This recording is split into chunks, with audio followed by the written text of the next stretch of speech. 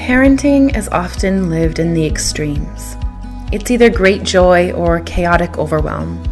In one moment you're nailing it, and the next you're losing your cool. I want to help you find your way to the messy middle, to a place of balance. You see, balance is a verb, not a state of being. It is a thing you do, not a thing you are.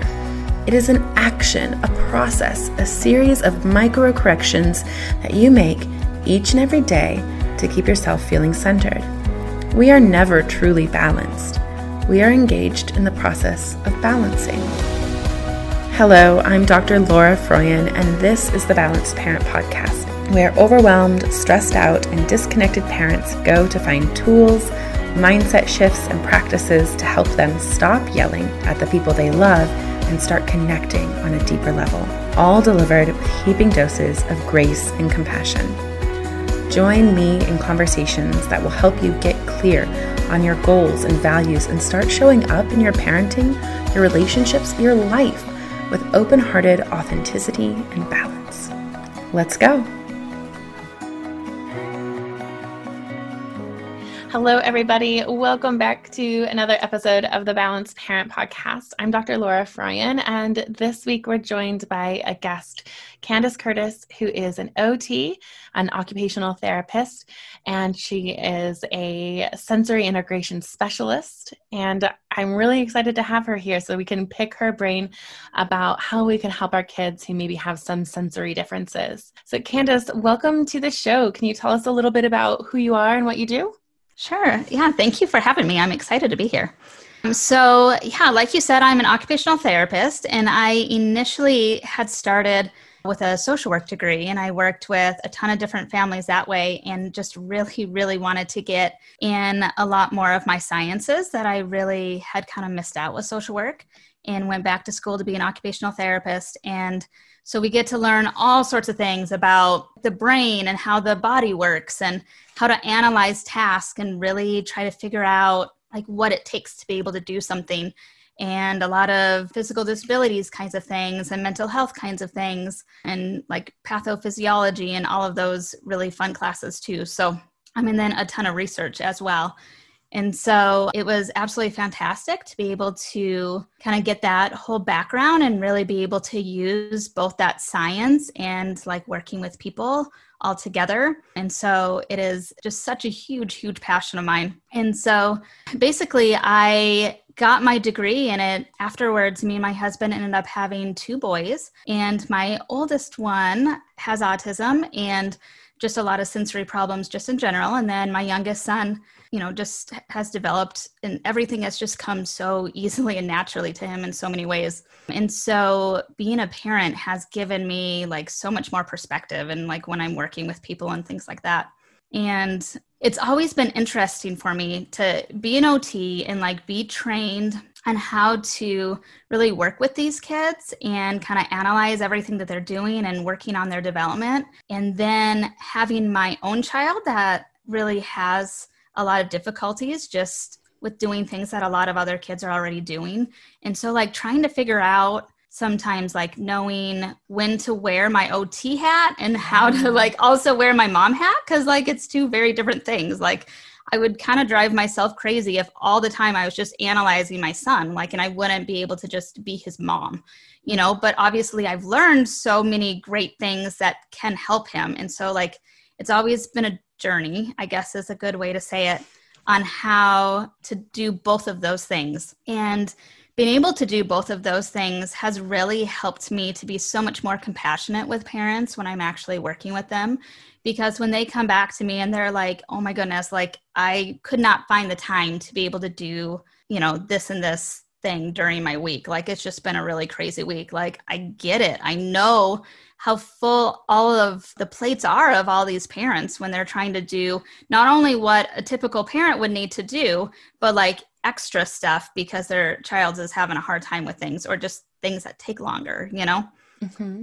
And kind of just recognizing how different the clinic environment is from the home environment. Like I know that I can control everything in the clinic, and at home, like you have several kids running around and you're trying to do laundry or cook dinner or, all of these different things. And so just really understanding that what works in the clinic very well might not work at home. And so that has been really huge for me as an occupational therapist and a mom, and really kind of understanding the difference between ideal things to do with your child, and then a whole separate thing is kind of what's realistic to be able to do with your child. And so a lot of times parents will be like, tell me a circumstance, and I have to kind of stop because I know the therapist would recommend one thing, and but being a parent and just knowing what's realistic, what might be a different thing. And so kind of talking to them about, this would be what's ideal, like, and really getting to find out like what works for their family and what their situations are like. So that way those recommendations can be, specific to that family and really work for that family. Yeah, I love that. Yeah. I love that idea too of kind of like, okay, so this is what ideal would be, but done is better than perfect. So what's good enough, right? Yes. Yeah. Oh, completely. So, a lot of families come to me with really intense, really sensitive kids, very up and down kids. I have training and background in working with explosive kids or, strong-willed kids or spirited kids, whatever label you want to put on them. But parents come to me in that way, and they are surprised often when I ask, is your child working with an OT? Have they been evaluated? Have they been assessed? And I think that there's lack of awareness of what an OT can do for your kid. And I kind of want to know, like, when should parents start thinking about, so most of us know about like OT in the context of school. So like if your child's teacher is noticing some grip issues with their pencil, they might go see an OT. But what are some other circumstances where a parent might think like, maybe an evaluation with an OT would be helpful here? Yeah, that is such a good question. And I almost forget sometimes how a lot of people really don't know what occupational therapy is, just because like I've learned, and obviously that's what I do all the time. Because so often I hear people be like, oh, like, why do you need to work with a kid? Like they don't have a job. And so like I hear it a lot. And so it is a really good question. And I think the biggest thing working with an occupational therapist, some of the things that we look at is basically, are they able to do what they need to be able to do during their day? And so if you start noticing that your child isn't doing certain things that other peers their age are doing, or that every time that you go somewhere, transitions are really hard, or maybe they're having a hard time getting dressed in the morning, or, oh my gosh, we just work on so many different areas. So let me maybe say like what we assess, and that might kind of help too. So when a child first comes into the clinic, some of the different things that I'm assessing and kind of looking at to figure out what their strengths are and what some of maybe the more challenging areas are, is I'm really looking at their coordination. And so we do a lot of different tests with that. I'm looking at their strength. I'm looking at how they're processing all of the sensory information, like all that information that they get from their world, and how is their brain actually taking that information in and making sense of it? Because so much of our behavior that we end up having can be reflected in how well our brain is doing that. And that's a whole different section kind of all by itself. I'm also looking at like how well their eyes are working together to be able to do things, their coordination with their hands and how strong their hands are. I'm looking at their social skills. I'm looking at their play skills. I'm looking at how they are able to sequence different activities, and, using dressing for an example, like, are they able to complete all the steps to be able to get their clothes and be able to put their clothes on and be able to do the buttons and all of those different things. And so we're looking at so many different areas and trying to get a really big picture view of what's going on with the child and what is affecting their ability to do those things that they might be having a hard time in. Yeah. So I know that's really broad, but does that help? No, it totally helps. So my oldest goes to see an OT, and we get support on a number of different things. But I think what's been so helpful for me to think about it in this way is that, so she has like some, they call them retained reflexes, some things that didn't kind of integrate properly as she was growing. And so things are more effortful for her. So for lots of kids, things are reflexive that are not for her. And so she has to put more effort into those things. And when she engaged in a task where she is having to put more effort into those things, it's not a bottomless well of effort and regulation and energy and resources. And so if her resources and energy and effort are being taken up by these things that for many people are reflexive, that they don't have to think about, that are not effortful, her effort is being taken up by them, then she has less resources available to her for things like emotional regulation. And so things are just harder for her. And she might be able to be successful at the tasks she's being asked to do, but afterwards she's exhausted and more likely to lash out, for example, at her sister, at her parent. And that's where we're seeing so much benefit of OT in our daily lives. It's not that she's necessarily not getting upset with us as much, but she just has more resources and more regulation available to her because some of these other underlying things are becoming easier and smoother for her and less effortful. So she has more to give in her daily life. Oh, yes, completely. Like really what we're doing in OT is really trying to look at all of the foundational skills, because like if you think of things like a pyramid where all of the foundational skills are at the bottom, and then as they go up the pyramid, that's when like higher level skills are happening and like higher level learning is happening more at the top of the pyramid. We're really looking at, do they have all of those foundational skills, and are there some that need to be filled in? And so like what you're talking about with the reflexes, we look at during all of our evaluations, because like you said, if they're typically integrated when a child is a baby and as they're first like starting to develop, but sometimes that doesn't happen. And it's all sorts of different reasons. Yeah, but, like my daughter didn't crawl, for example. She moved from like tummy crawling, like army crawling, to pulling up to stand and cruising furniture. She maybe crawled for maybe a week, like 4 days. She crawled up on all fours, but then she quickly moved on from that. And I mean, and crawling is a really important thing for crossing the midline, right? And, oh, completely. Yeah. Right. And I like on the outside, she looks to an untrained eye like mine. She looks typical, like all of the things that she's doing look normal, but they are more effortful for her. And an OT can see that they are, you know, in a way that I never could looking at her. Yeah. Well, and it's so interesting because you're right. Like you look at her and you're like, well, she walks and she talks and, you know, and like so many doctors I've heard too, been like, well, it's okay that they don't crawl because they learned how to walk. And so it's okay. But like crawling, for an example, is one great way that just during development, like those reflexes are actually getting integrated because they're moving both sides of their body, you know, in a reciprocal back and forth pattern. And so like really looking at that, and you're so completely right. Those kids are working so much harder to be able to do, let's say, doing a worksheet during school and having to start on one side and going across, like that can be so hard. And so often I hear about kids that, you know, maybe they're having a hard time and melting down at school because it is really hard. Or sometimes they hold it together at school because they have that pressure of, you know, the teacher and peers and not wanting to get in trouble. And then they get home and they just like lose it and melt down because they have been working so incredibly hard. Absolutely. That's totally what's always happened in our house. And luckily I knew that that was what was happening, that she was holding it together at school and she was coming home and just like emptying out the backpack of just stuff she'd stored up all day, just like shaking it out. You all can't see me, but I'm like emptying out a backpack, like visually, like that's what she would do, like all over us, all over her family. And knowing this lets us tap into compassion for their experience, right? So knowing that this life is more effortful for them and that they only have so much to give. And then, you know, they've been holding together all day, like lets us tap into compassion for that experience, right? Yeah. Well, and understanding, I think, is always the very first step in knowing what to do with your kid. Like understanding what they're going through and like why they react and just behave in general is just so, so powerful as a parent.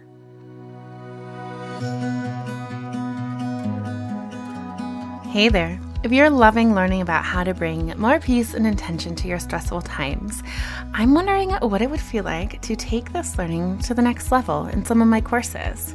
Well, this is a wonderful time to do that if you've been thinking about it, because my annual birthday sale is here.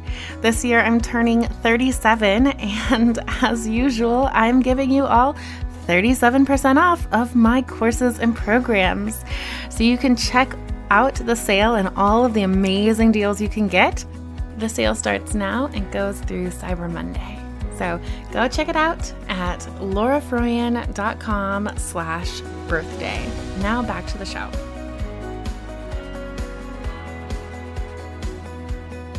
Okay, so I have a question from one of my balanced parenting community members. So from a mom named Stephanie, and she's asking about her child who is sensory seeking. And maybe after I ask the question, we can talk a little bit about what sensory seeking and what sensory avoiding is, like what that means for folks who are listening, because folks who are listening might have a sensory seeking or avoiding kid and not even know that there's a word for it, but there is. So Stephanie says, truthfully, I find his sensory seeking the hardest part of parenting. I get triggered by the behavior and feel out of my league. When his sensory seeking behaviors are in full force, that's when I start to say things like, oh my gosh, just stop, or ugh, why are you doing that? And then I feel bad because I don't want him to get the impression that he's too much and get a negative voice in his head around this. I also feel like I am constantly blocking his body from hurting mine, and it's exhausting. And I chose this question because I hear this from parents all the time, and I experience it myself as a parent. So Candice, can you help us understand, like, what is going on for these kids? Why are they doing that? Like, what's happening in their body that's driving them to do these things? Because like my daughter will all of a sudden just like get in my face and like just lay on me. We've worked it out, that she needs a big squeeze then. She has some sensory needs at that point in time. But like, why are they doing that? What's going on in their body? Can you help parents understand? Yeah, definitely. That is a really great question. And I hear that a lot from parents. And so to kind of first start off by explaining a little bit more about like, if you are thinking of like sensory seeking or just sensory avoiding, like you were saying, is basically the way that our brain gets all of the information that it uses is through our senses, right? So like we have our 5 senses that everyone hears about. That's touch, taste, smell, seeing, hearing. And then we also have 3 other senses that we don't hear about as often. And so one of those is called the proprioceptive sense. And that is the sense where we can tell where our body is in relation to like each one of its parts. Like, so that's how when we close our eyes, we know where our foot is in relation to the rest of our leg or our hand or those types of things. So that gives us a lot of information about our body. And then we have the vestibular sense, which gives us information about where we are in space. And it's like the motion detector for our brains. And so it can tell when we start and when we stop, what position our head is in, if we're upside down or right side up, and gives us all of that information. And so the reason why I explain that is a lot of times when we think of sensory seeking, a lot of times they're seeking out either more movement, and that can be like when we just see a lot of activity in a child, or maybe they're seeking out a lot more deep pressure for more of that like deep tactile proprioceptive information that just very calming to our bodies to be able to get all of that input into our proprioceptive system and through all of our receptors. And so they're trying to get like more hugs and more of that deep pressure to kind of help calm down their system. And so our brains basically take all of this information and have to bring it in and organize it all and actually put it in all of the right spots. And so our brain can be better at organizing some of the information from some of the senses, and then it can be not so good at organizing and making sense out of some of the other senses. And so your child is basically trying to get what their brain needs, essentially. And it's amazing how good kids are at doing this, and how like watching their behavior really tells us so much about kind of what their world is like internally. And so a lot of times when they're like just moving around a lot, they're trying to get that more intense movement. And so often I see like kids hanging upside down watching TV, and that's just way more intense movement and vestibular input into that vestibular sense. And so that's them trying to seek that out. I like to think about in terms of my child and all children is that there's this innate wisdom that children have in knowing what they need. They are not necessarily skilled in asking for it in the right way or knowing exactly how to get it, but they know what they need. And so they're seeking it out. Like when, for example, my daughter has some seeking and some avoiding that she does, but when she is overwhelmed and heightened emotionally, she will cover her ears and her eyes to limit sensory input. And it is very easy as a parent to read that as disrespect, to read that as a behavioral issue, when in reality, it is her innate wisdom. her sense of what she needs to feel balanced, you know? Yeah. Oh, completely. Well, and I think that so often, like, we think that either they're sensory seekers or they're sensory avoiders. And we think that like they're either or. But I went through the different systems to really point out that like one system can be working great and one system not so great.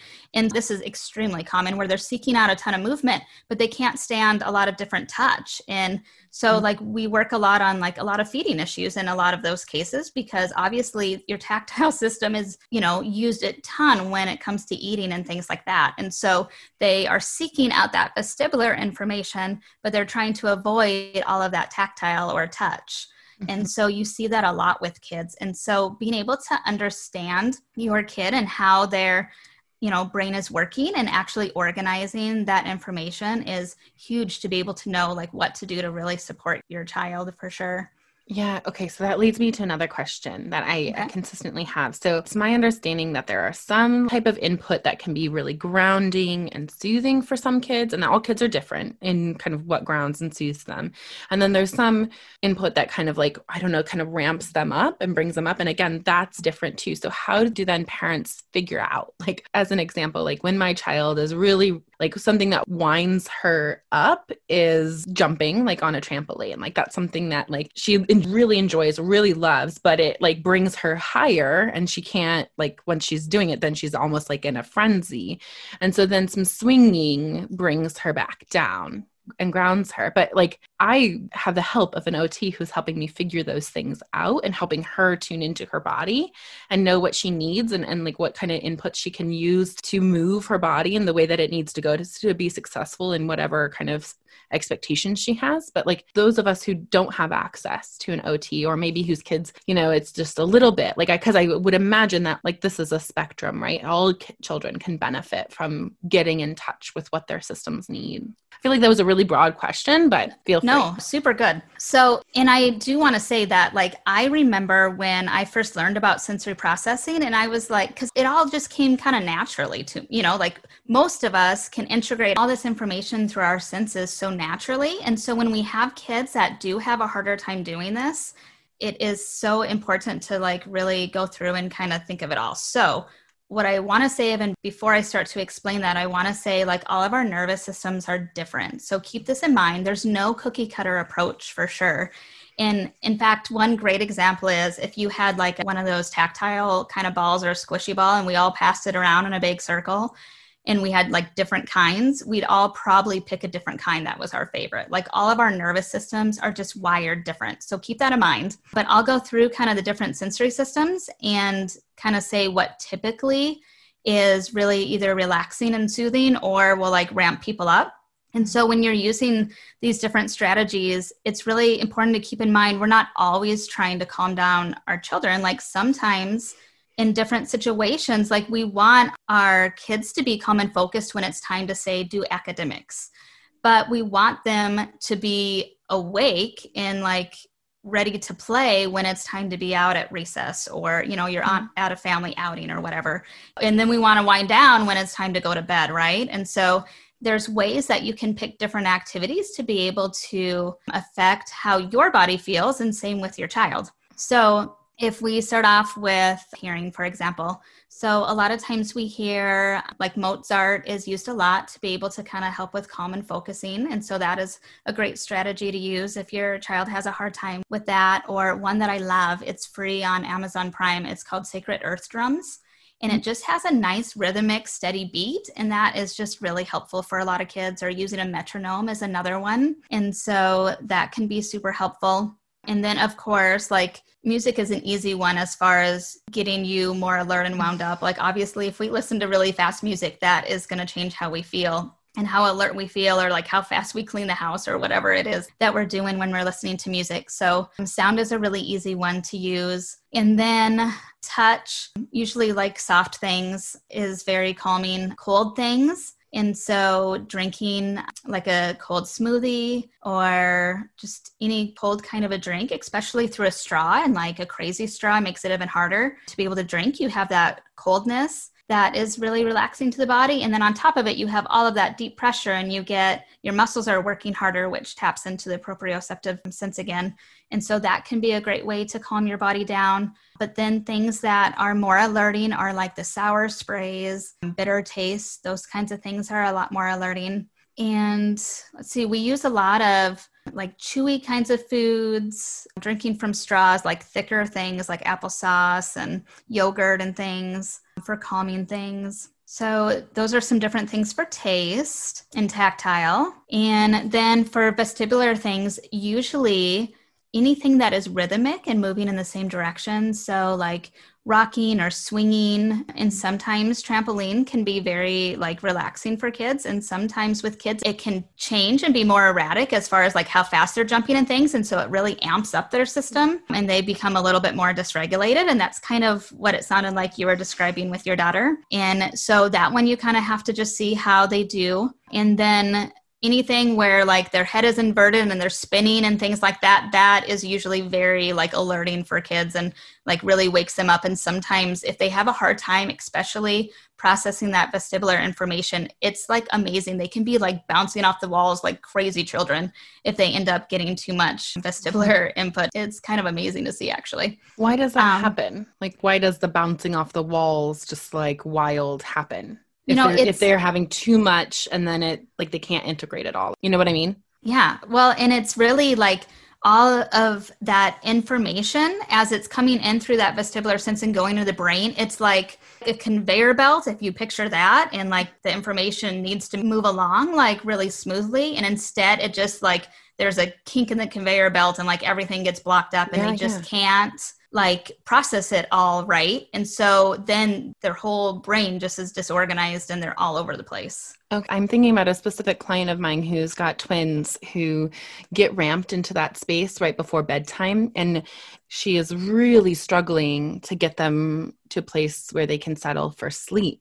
And I know like, obviously you can't make any specific recommendations and they are working with an OT, but is there like something that in general, typically we can do like when kids are in that place where they've gotten so much information, they can't process it. It's just kind of spinning around and they're spinning around like that we can do to ground them, to bring them down. Yeah. So the sense that I really like always kind of point parents to and that I use the most often, especially if they have a hard time with processing that vestibular information, is using proprioceptive kinds of things. And so think deep pressure and heavy work for their muscles.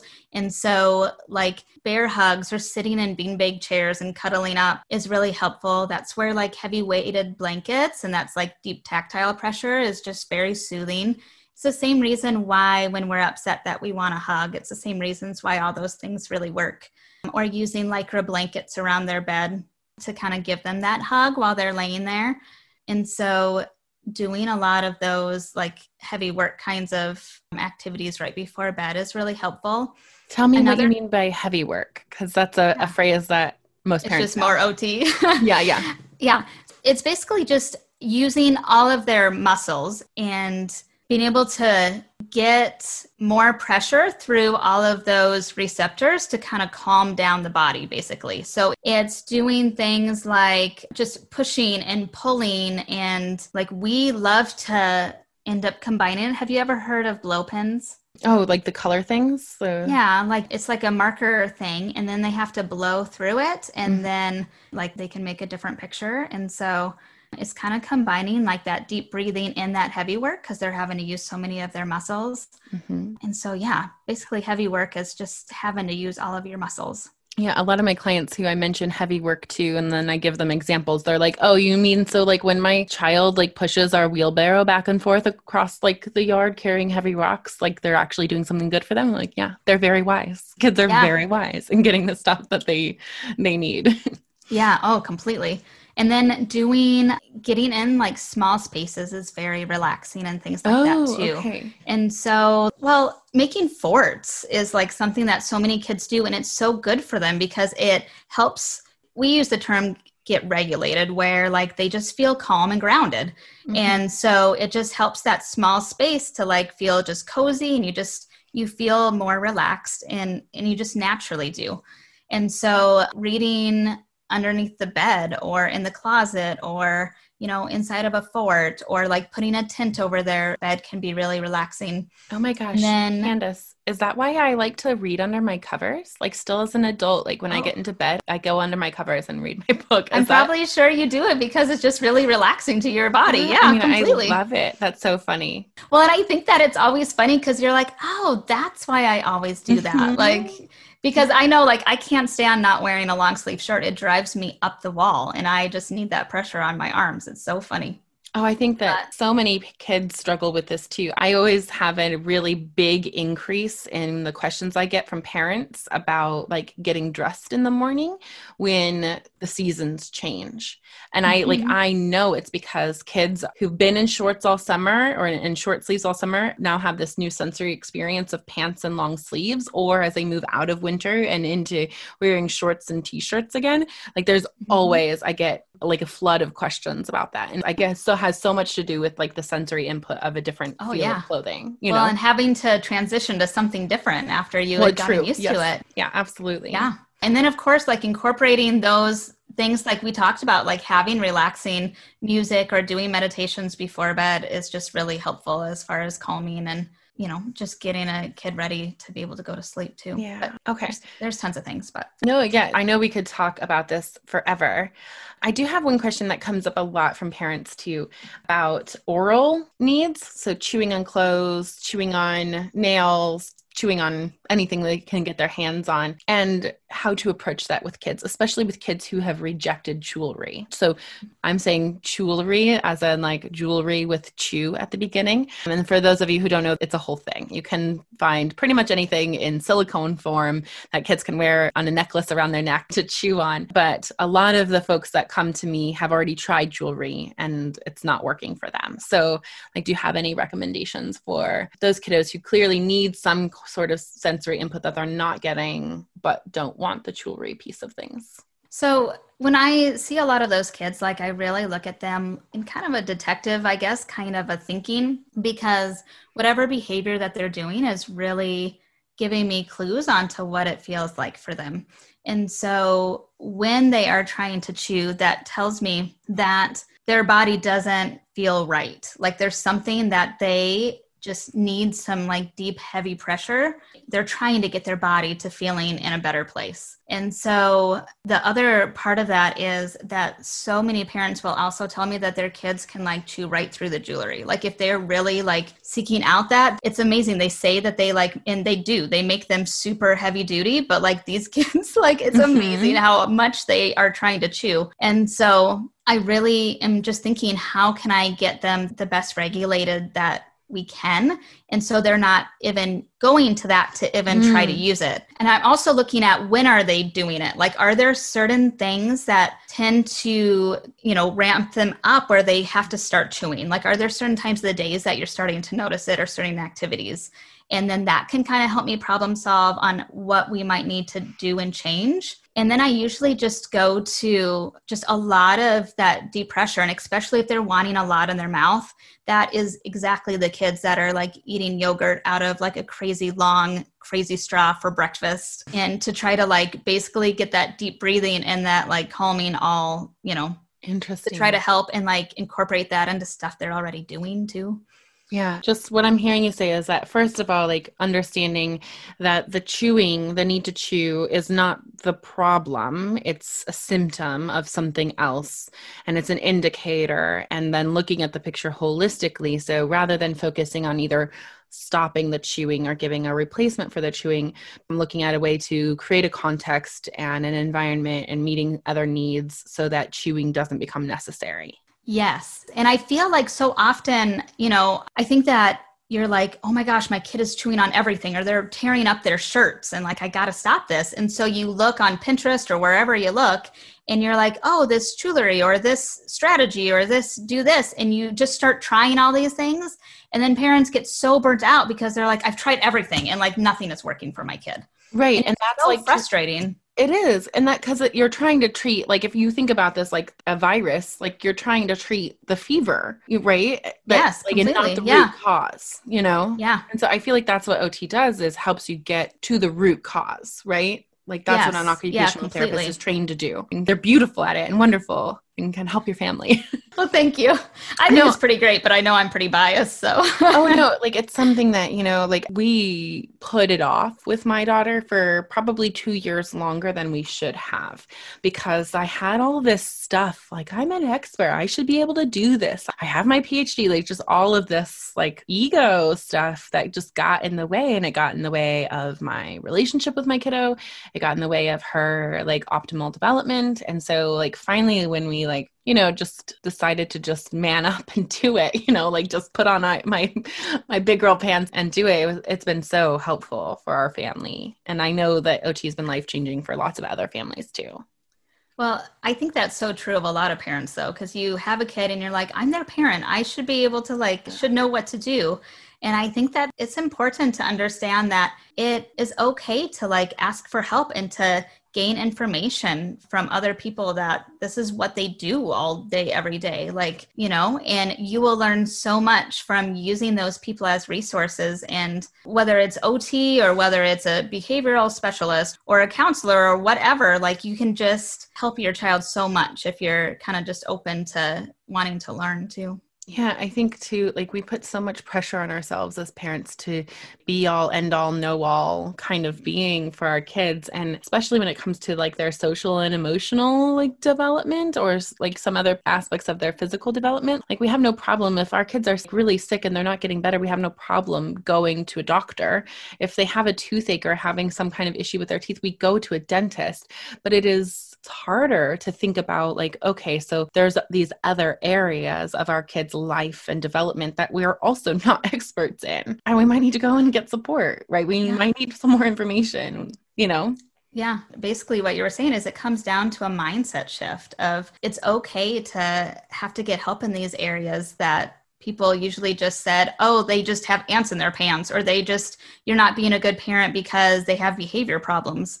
And just knowing and giving yourself credit for the amazing job that you really do as a parent. And then just being open to learning and wanting to help your child just have an easier time doing things, for sure. Absolutely. Well, Candice, I really appreciate your perspectives and how you've made things so clear to us. So Candice, thank you so much for being here with us today. I really appreciate you and all the amazing work you do with families.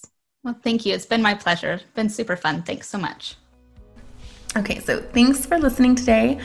Remember to subscribe to the podcast. And if it was helpful, leave me a review. That really helps others find the podcast and join us in this really important work of creating a parenthood that we don't have to escape from and creating a childhood for our kids that they don't have to recover from.